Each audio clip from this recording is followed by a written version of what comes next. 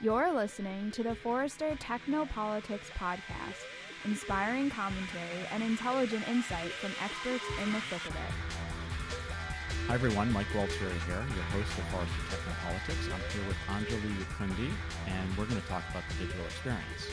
Hi Anjali. Hi Mike. Thanks for having me. Oh, well, I'm glad you could be here. Digital experience is a bit of a loaded term.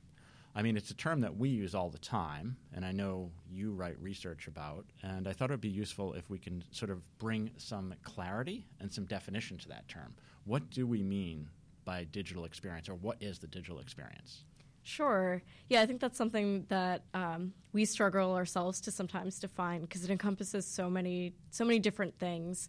I like to think of it, as a starting point to think of the way we think of customer experience. Your experience for customers across different touch points.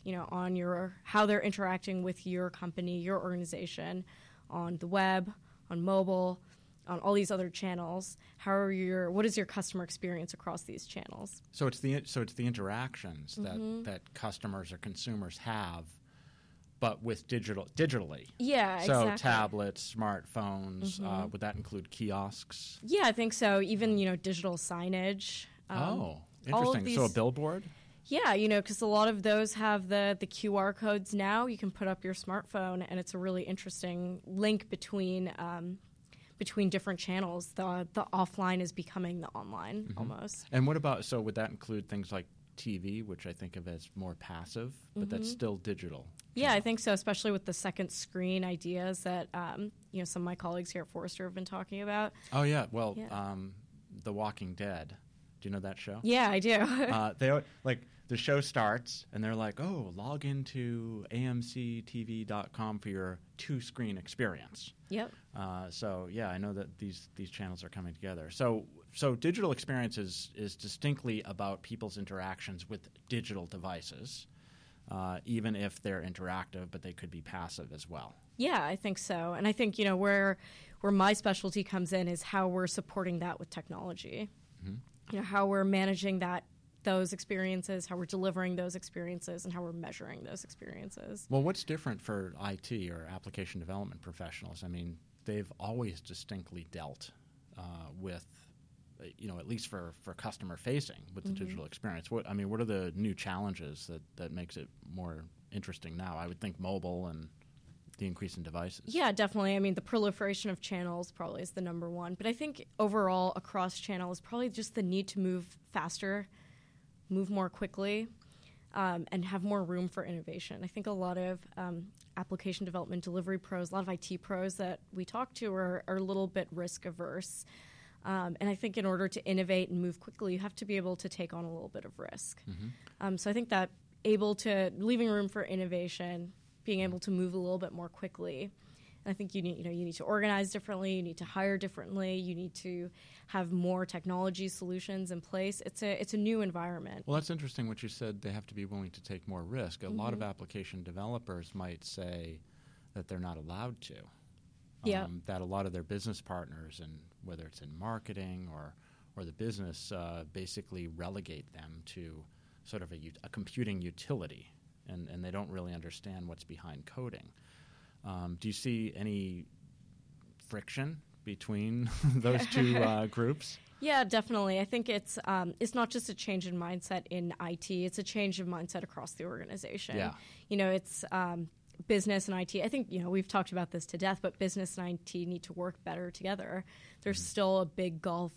I recently did an interview for one of my research reports, and someone called it the clash of the titans between business and IT. And no matter how much people have tried to bridge it, I think there's still some tension there. So it's not just IT not willing to. It's also, sometimes the business doesn't trust IT, or the business just would rather outsource it all to a third party. Well, when it comes to Clash of the Titans, being a longtime application developer, I hope IT wins that clash.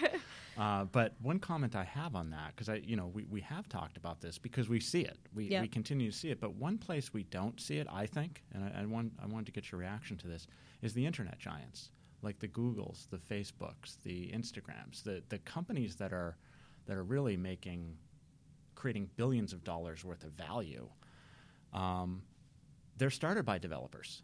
Yep. right? And would you say that that's true, that in those cases, a lot of the technology in business is integrated, but that technology plays a stronger role?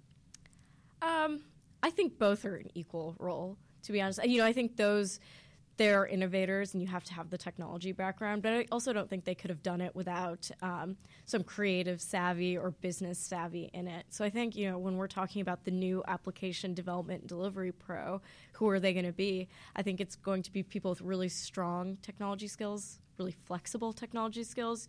So it's not just someone who's, hard-coded in knowing, Java, and that's it. Mm-hmm. It's someone who has the ability, kind of a range of skills. So the business acumen, too. Yeah, exactly. And someone who thinks more creatively, who has more business skills. It's more of a complete package. And I think that, it's maybe not one is better than the other, but it's a mix of all of those different skills. Well, that's interesting, because I know you talk a lot about what you call the X factor yes. in terms of application development pros, in terms of creating better digital experience. And digital experience is really about creating digital business, too, yep. right? Because if that's interacting with your customers. So what is this X factor, and what can application developers do to get better at creating digital experiences? Yeah, I think to each organization, they're going to have their own unique X factor. Some people, I talked to someone from a luxury manufacturer who told me that his X factor when he was hiring was someone who's a little bit sarcastic, who's a little bit edgy.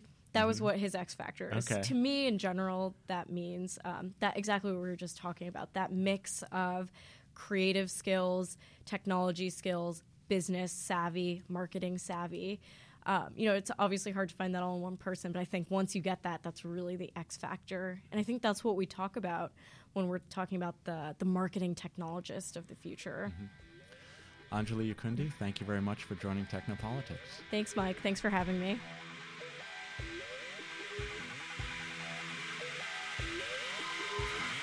You've been listening to the Forrester Technopolitics podcast. Read more about the technology-fueled disruption and join the discussion at blogs.forrester.com.